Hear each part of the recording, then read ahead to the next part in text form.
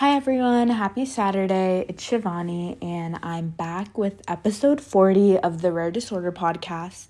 In this episode, I chat with Wes Michael, who is the president of Rare Patient Voice. And the Rare Disorder podcast and Rare Patient Voice have very similar missions and kind of visions. Theirs being to include the patient voice in research and kind of really getting the patient voice out there through their research and improving the lives of patients. And obviously, through interviewing patients on the Rare Disorder podcast, I have a very similar mission and kind of vision that I'm going for. So, very exciting episode today with a very special guest. So, let's get right into it.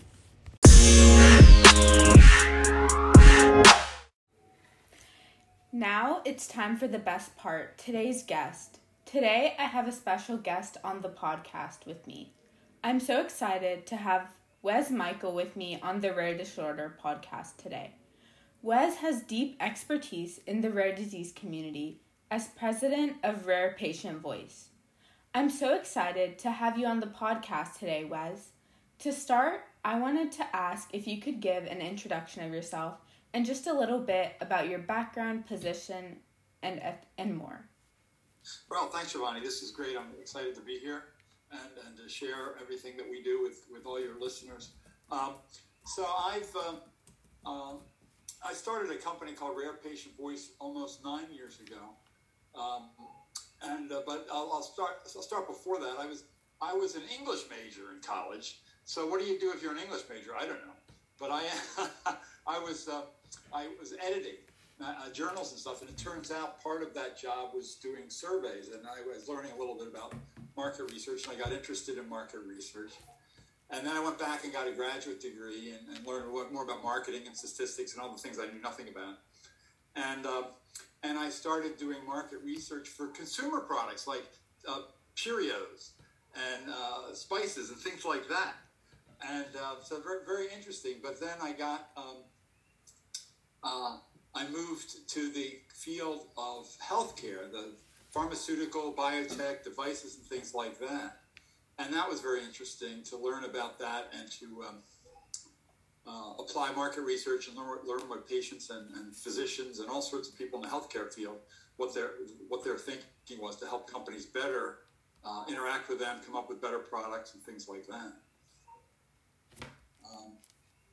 All right, so what would you say, kind of got you into the rare disease field and kind of got interested in rare diseases from there? Yeah, so I started so when I was in the healthcare field, it wasn't, at the beginning, it wasn't particularly rare disease, it was just various different diseases I would research. And a client came up to us, a client that was doing a lot of work and had treatments for hemophilia. And hemophilia is rare. It was even rarer then, because fewer people, only a few thousand in the whole country. And they came to me, or the company I was working with, and said, can you guys build a panel of patients, people that we could go out to from time to time and ask questions and do surveys and have interviews, just because we really want to know what they're thinking. And so we said, let's try to do that. So we went to the National Hemophilia Foundation. That's the big organization, one of the big organizations. And they have a national conference, and people come in from all over the country. So we went there. We set up a table, a booth with signs and clipboards and giveaway items and such, and invited people and said, "Hey, if you're interested in taking part, answering questions from time to time, doing surveys, please sign up." And people did. It worked out really well. Mm-hmm. And so that was my first foray into rare diseases. Mm-hmm. And then we would go every year back to the National Hemophilia Conference. And one year, a different company that was involved in hemophilia treatments came up and said, "Hey, I hear you have this wonderful panel of patients. Can we access it for our questions?" And we couldn't do that because it was paid for by a different company. But it got me thinking, hey, what if we created a panel that a lot of people could access the patients? Mm-hmm. And my first thought was hemophilia, because we had done it with hemophilia. I had done a lot of work with in hemophilia over the years. So I knew there was a lot of interest in that. And that was the first area we did go into. First thing after I started Rare Patient Voice, I went to the hemophilia conference and had our table and recruited people. And I didn't know whether there'd be interest beyond hemophilia or not. Well, now we have over 700 and some disease areas that we work in. We've done over 6,000 studies, again, across all sorts of diseases. And every one is different. And every one, every disease is worse than the last one you just heard of. It's just so many conditions that the chain that people have to go through. But fortunately, there's so much, going on with them. But we've done so much in that. And then that got me into the rare disease communities. Mm-hmm. So what would you say that your favorite part about rare disease advocacy is in the community? I think the best part is meeting with patients and caregivers. A lot of times it's like parents of kids or spouses, that kind of thing. Because when you first hear about a disease or read about it, and again, so many of them are so debilitating and so difficult and have such horrible consequences and change people's lives. The first thought is, boy, if I were diagnosed with that, or a loved one was, what would I do? How would I handle it? And I go to these events and I see these people and they're like upbeat and they're fighting it and they're taking it on and they're learning things. And that's and then I think, well, it's not like they were just diagnosed today. Because, when you're first diagnosed, there's a lot to process, think about and learn. So I'm seeing people after they've done that and made a decision to take action, right? To do what they can, to learn, to go to these events. So to me, it's so inspiring to see people that have been kind of dealt a bad hand, if you will, in some of these diseases, but not just doing self-pity. They're like, what can we do about it? How can we help? How can we help find new treatments? How can we, all the things that they do. So to me, it's really inspiring. So if you just have a bad day, you think that's nothing compared to what these people are going through. So I find it really inspiring. Yeah, definitely. I feel like especially one thing that really stands out about our community is just like the hope among the patients and that they're really actionable, trying to help with like policy, things like that. I feel like although they might be going through like their diagnosis and like really fighting their rare condition, I feel like we always can come together and really see this resounding theme of hope among our community, which is really great and I find really inspiring as well. Right, that's great. That's nice. All right, so just kind of going into Rare Patient Voice now, I was wondering if you could kind of describe the missions, goals, and objectives of this organization, essentially what it does for the community. Sure. So our mission is to give patients and their caregivers, and by caregivers, I typically mean a family member, an unpaid, not a physician member, a family member that's helping them. Give them an opportunity to express their opinions, share their experience, to help companies that are working on treatments or services, to help them make better treatments, better services, improve things, because they can't do it without hearing from the patients directly. It's just, otherwise you'll come up with something that's not really for them. You really have to go to the folks to do that. So our objective is to give people that chance. And to do that, we have to find patients. We have to, prior to COVID, we would go out to so many patient events, walks and conferences. We set up a whole team to go around to whatever city they lived in. They could go to an MS walk on a weekend or or whatever the disease is, the walks, the conferences and stuff, and introduce themselves and talk to people and explain what market research is. So people, it's confidential. Nobody gets your information. You can do it all with your own, giving your own consent and your permission. And they get compensated. People get compensated at $100 per hour of the time. So most people love it that somebody cares. They want their opinion. It's so good. Some people living with these diseases, their families tired of hearing about it. Friends and neighbors say, well, you look fine. Not everybody gets it, but when you do some of this research, people are very in tune. They've studied it. They know about it, and they really want to hear what people have to say. So people love that. And then on top of that, people get paid. So it's like gravy on top. It's like a win-win.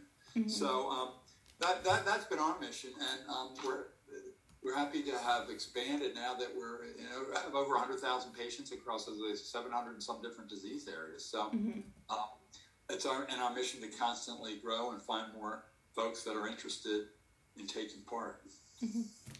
So, given this, could you talk about like some of the initiatives and programs that Rare Patient Voice is currently doing, and kind of give like a brief overview of these, and if there are listeners today who may be wanting to get involved with these programs, how they can get involved?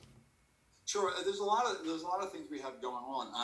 We're coming up on Rare Disease Day. I don't know when you'll broadcast, but the 28th, the last day of February, is a Rare Disease Day. Mm-hmm. And unfortunately, during COVID, this is a virtual event. It's very nice when it's in person. We always go to the one in Bethesda at the NIH, National Institutes of Health. But it's going to be a virtual event, so we always love to meet so many patient advocates there and hear their stories and do that. So that's upcoming. In the broader sense, the key things we have, we're growing around the world. So we've expanded into Europe. Patients in Europe, in the UK, Germany, France, Italy, and Spain, the bigger countries. We'll invite people from anywhere, but those are the ones we're especially targeting folks. And we've just expanded in Australia and New Zealand. So that's very exciting to allow folks down there to share their voice and get on the record. Mm-hmm. The other thing that's pretty new to us, just in the last few months, is in addition to the market research where people just share their opinions, we've been involved more and more in clinical trials where people can learn about a trial that they or a loved one might qualify for, and bring that to their attention and see if that works for them, because there's so many clinical trials always going on that could save people's lives, but they don't always know about them. And it's a great thing for people to learn about and talk with their doctor, make a decision whether that might be something that's worth trying for them. So we're inviting folks to learn about that as well. That's great. It seems like a lot of different things are going on, especially I feel like the expansion thing of expanding into Europe and Australia and things like that. I feel like bringing in new patient populations and kind of learning about the difficulties that rare disease patients experience in those areas versus the United States, I feel like will definitely really bring an interesting perspective, just because of like the different healthcare systems, things like that. And I know that like, especially in Europe, there's very high prevalence of population with rare disease. Like I think it's a bit higher than the United States. Yeah, it'll be interesting. We're just starting to look there and find people, but we're eager to sign them up and learn their opinions. Mm-hmm. All right. So in the rare disease space, so you've obviously had a lot of experience, like kind of interacting with patients, meeting new people, things like that. So I was wondering, like, what do you believe are some prominent topics in the space? I'd love to hear your thoughts on things like misdiagnosis, access to treatment, just any topics that are really important to you and you really think are really important in the space. Right. Well, one of them that is very, very topical now, especially since COVID, is telemedicine, telehealth, having appointments remotely. We actually did a survey, and we're in the middle of another one to get patients' opinions about that and what they think. And it's very fascinating. Again, it doesn't solve every problem. There's certain things, obviously, where people need to go in person and get blood taken or whatever it might be. But so many people told us, even before COVID, that would have been a good solution to them. For example, people with anxiety that aren't too interested in going out and sitting in a waiting room with other people in there. People with disabilities, it's very difficult to get in and out of a car and get into these waiting rooms. They would have loved to have the opportunity to do a remote visit before then. And then people with other conditions, like some folks with Crohn's or ulcerative colitis, things like that, where they really want to stay home. They want to stay home close to their own bathroom rather than be out and all the issues they might have. So finally, some of these people said some of their needs are met because a lot of people in the same boat you weren't able to go out. So that's really helped people, and hopefully a lot of the positive about the telemedicine will stay. People will still be able to use it and have it covered and things like that. Because, and then with rare diseases, so often to go to see a specialist in your area, you may have to travel quite a long ways. And that is quite an imposition on people in terms of they're trying to work, and it's their time and money and their family. So the more that they can do that remotely without having to travel really just makes it that better. So a lot of people in the rare disease area end up moving to be close to the treatment, especially the hospital, whatever it might be. I mean, it changes their whole life. So if that can allow a little less disruption of people's lives, that's a great step forward. It's kind of a silver lining of COVID. We might have gotten there anyway, but it would have taken a lot longer. So that kind of forced us to try the telemedicine. Mm-hmm. The other thing, and you brought it up, and it's very, very important, we constantly hear, is the misdiagnosis, or just the long period of time it can take to get diagnosed with a rare disease. In rare diseases, we talk about the zebra, right? And I have a zebra. We have the zebra as our mascot for that reason, because the medical students are taught when they're diagnosing, well, if you heard hoofbeats behind you, don't assume it's a zebra, assume it's a horse. Meaning, if you're diagnosing, start with the most common possibilities, which makes sense logically. But the rare disease patients, it's very frustrating because there are zebras, right? There are rare diseases, and so many of them it's taken so long to get diagnosed because nobody's assuming it. And so many physicians, they can't be trained on everything in depth, right? There's so many, and so many of them don't know, or they may never have seen a case of a certain disease. And again, it's very easy to start off and just assume it's something common. The other thing we heard about that, a lot of people feel that there's some bias going on there. I especially heard that among women, among people of color, among obese people. They felt like they really weren't being heard. They were being told, oh, that's not your problem. Your problem is this. But any time a disease is delayed in being diagnosed, it's either being mistreated or not treated at all when early treatment might have helped. Mm-hmm. So it's really it's a shame. It's demeaning the people in a way, and then it's terrible for their health. Mm-hmm. So that issue is so important, and that's why so many advocacy groups, it's important to them to raise awareness, right? Make people aware, make physicians aware, make patients aware that they might have a certain condition, so that it doesn't go by the wayside and it doesn't take them 5 years to get diagnosed. Mm-hmm. So those are very, very important issues that we've seen. Yeah, also just newborn screening. Like, I've seen a really heavy push for that especially in the last couple of months. I feel like that is a really important kind of piece of legislative work that really needs to be pushed, because I feel like it can help so much with late diagnosis and kind of avoiding those things later on.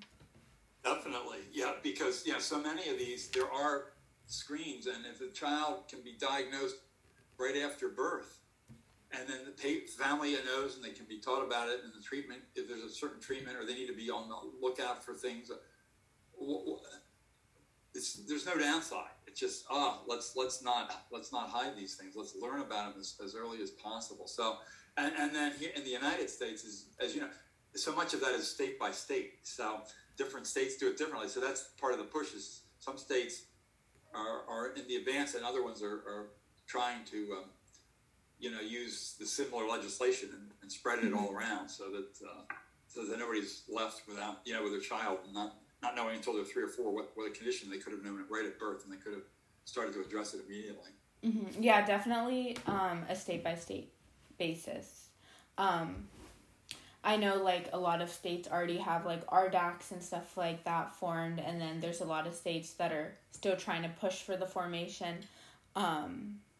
So, yeah, definitely, like, it would be a lot better if newborn screening, like, kind of wasn't all states, but it's not that way, so right. Just pushing for it. Yeah. All right, and then I would love to hear your thoughts on, like, kind of access to treatment in rare disease, like what you think about that, and just how that can be possibly combated in the future. Well, there's so many factors with access, and so much in the United States is obviously about insurance and health insurance and how we get it, and even with the what we call Obamacare, right? things that's made open, but it still doesn't. Not everybody's covered, and everybody has such different insurance, and there's so many co-pays and deductibles and such.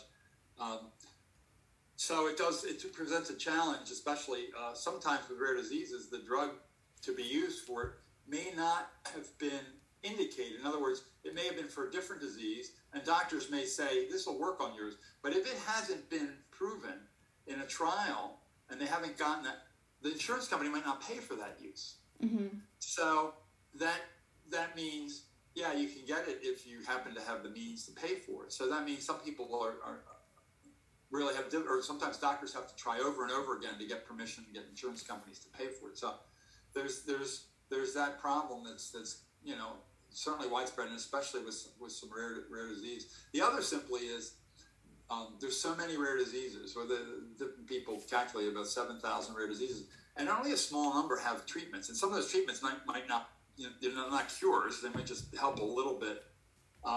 And so how do we get more and more treatments so that people have something that they can use? So many companies and people with good ideas, but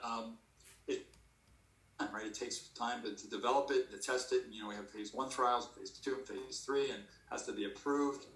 And then if during trials, there's this, often people can get compassionate use, hopefully, to help them, but they may or may not be, and it's not always clear. And, people can die while they're waiting to get in a trial or waiting for a drug to be developed. So there's that whole issue. Now, again, fortunately, we have more and more companies developing things. And that's the business that we are in effect, that when we get a request for a survey, it's not people that are just interested, right? They just, I wonder what they're thinking. They're generally developing a treatment, and they want to. So I always say, when we have a survey, it's good news. Somebody's doing something. It may be really good. It may just be a little improvement, but it's something to help. So there are so many things being worked on, but that's the key issue. Is eventually, okay, we may have a good drug. How can we make sure people that need it have access to it? Mm-hmm. And that's, of course, what so many of the advocacy groups have been working on. And some of them will help people get access. And sometimes it's not even access to the treatment as much as other things. For example, my wife worked for a while at one of the chapters of the National Kidney Foundation. Mm-hmm. And, some people with kidney failure, they have dialysis and such. Well, some of the issue is they might not have transportation to dialysis, or their car might have just broken down. So how can we help them? Because you got to get there every other day. Mm-hmm. You can't just skip a week or something.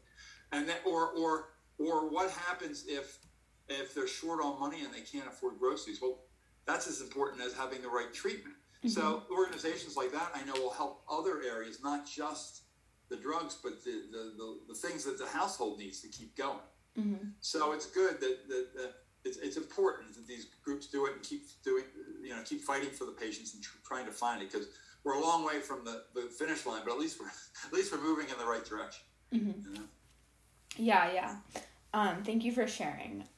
So just kind of moving on. So I know that Rare Patient Voice is really centered around the inclusion of the patient voice, and I know you really hold this value kind of true to yourself. And I kind of wanted to know, why is this so important to you? I hear this at different patient events too about what patients need, and it's not always what the researchers working on the treatments realize. I heard a great example, two great examples. One I heard at a conference where there were both patients and physicians for pulmonary fibrosis. So it's a lung disease, and the patients, and it can be fatal. But the patients always have this cough, and the researchers working on treatment said, but the cough will not kill you. We're trying to save your life. We're going to work on making your lungs work. But the patient says, thank you, I get it. However, this cough is driving me crazy. I don't want to live if I have this cough.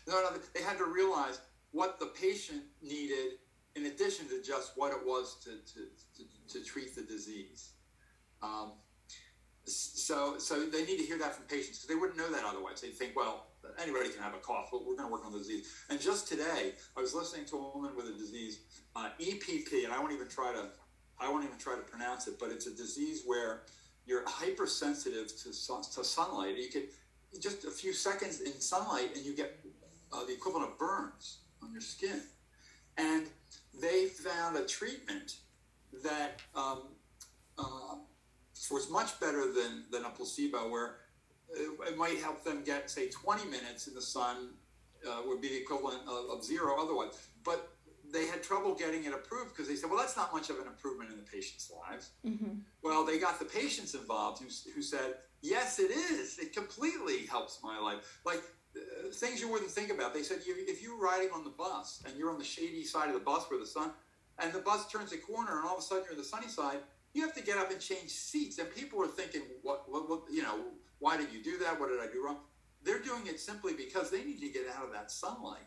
Mm-hmm. And so anything that could help them with that is a huge help to their life, not just the disease, but their lifestyle. So it's things like that. Is if patients can get their voices heard, then the researchers know. They learn those things that you wouldn't think of. And also, I think, if you're just a researcher and you're looking at a study and it says 42% of it, that's important, but it's not the same as hearing an actual patient give their story. There's something about real people and stories that get into you more, that drive you more, that are more motivational. And I think it really helps folks to hear the patient and not just look at a statistic on a page. Mm-hmm. So all of that, I think, really helps move us forward with better treatments. Mm-hmm. Yeah, definitely. I feel like there's just, when you're hearing directly from the patient, there's kind of this special connection, whereas like if you hear like some medical terms or like medical statistics, I feel like it's not as impactful and kind of like empowerful. And I feel like through the podcast, like when I was initially like starting up my podcast, I was also thinking of kind of starting a patient blog, but I went with the podcast just because of like hearing someone's voice and kind of really instilling that personal connection between the listeners, whether that's like a medical expert, whoever it is, and then the patient. Just because I feel like experiences and stories are much more impactful than like looking at like a research paper or something like that. So yeah, I'm definitely with you on that. Yeah, great. Yeah, I think it's great. All right, so just kind of as we close out now, I was wondering if there's like anything that you want to leave my audience with today, anything else you'd like to share. This can be like resources, like some words of wisdom, just anything else you'd like to share today.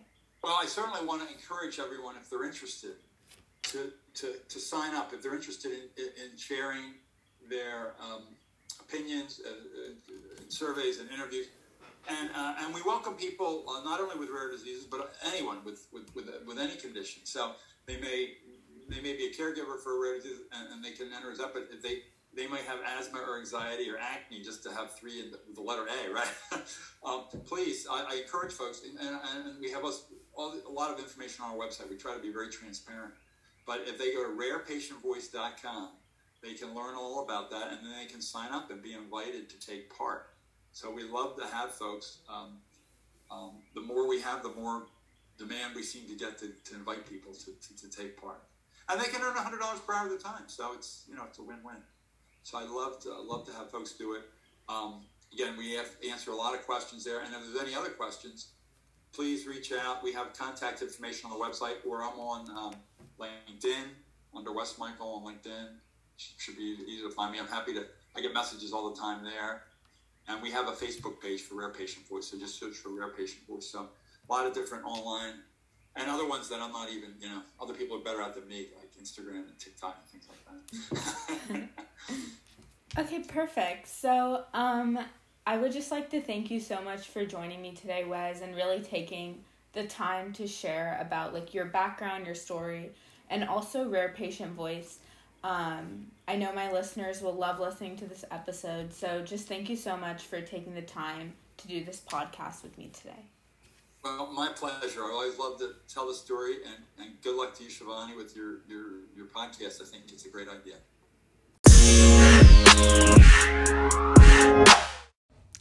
All right, so that concludes today's episode. Thank you all so much for tuning in today. I hope to see you guys next Saturday.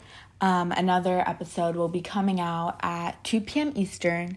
I hope you all have a great day. Thank you so much once again for listening. And if you have any questions or suggestions on the podcast, or if you just want to be on the podcast, feel free to reach out to me at therareddisorderpodcast@gmail.com. Thank you guys so much.